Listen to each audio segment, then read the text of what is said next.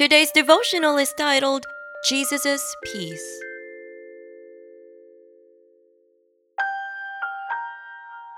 John chapter 16, verse 33. I have told you these things so that in me you may have peace. In this world you will have trouble, but take heart, I have overcome the world. When Jesus Christ preached, he always has something important to say, an important lesson to teach.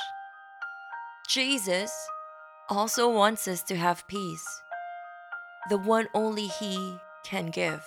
We often overlook such when we are comfortable where we are. We have to ask ourselves, when everything material is taken from us, will we still be happy? When we are stripped off of our titles, will we still be content? We have misunderstood earthly possessions and achievements as peace.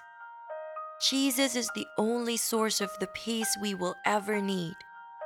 Jesus is reminding us today that in whatever trial we may have, in all that we are going through, he has overcome them first. All the advice we would need to proceed are written in the Bible. If we don't know where to start, instead of complaining, open your Bible. Ask the Holy Spirit to guide you. Go through the concordance, and the Holy Spirit will lead you there. God is good. He knows what we are going through, and He will lead us to the right path.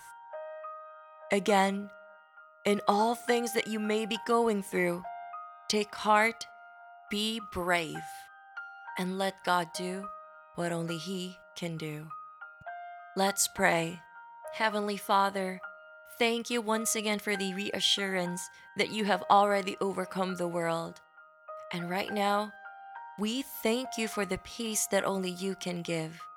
Continue to nourish us, Lord God. Continue guiding us to the right path. We ask this in Jesus' mighty name we pray.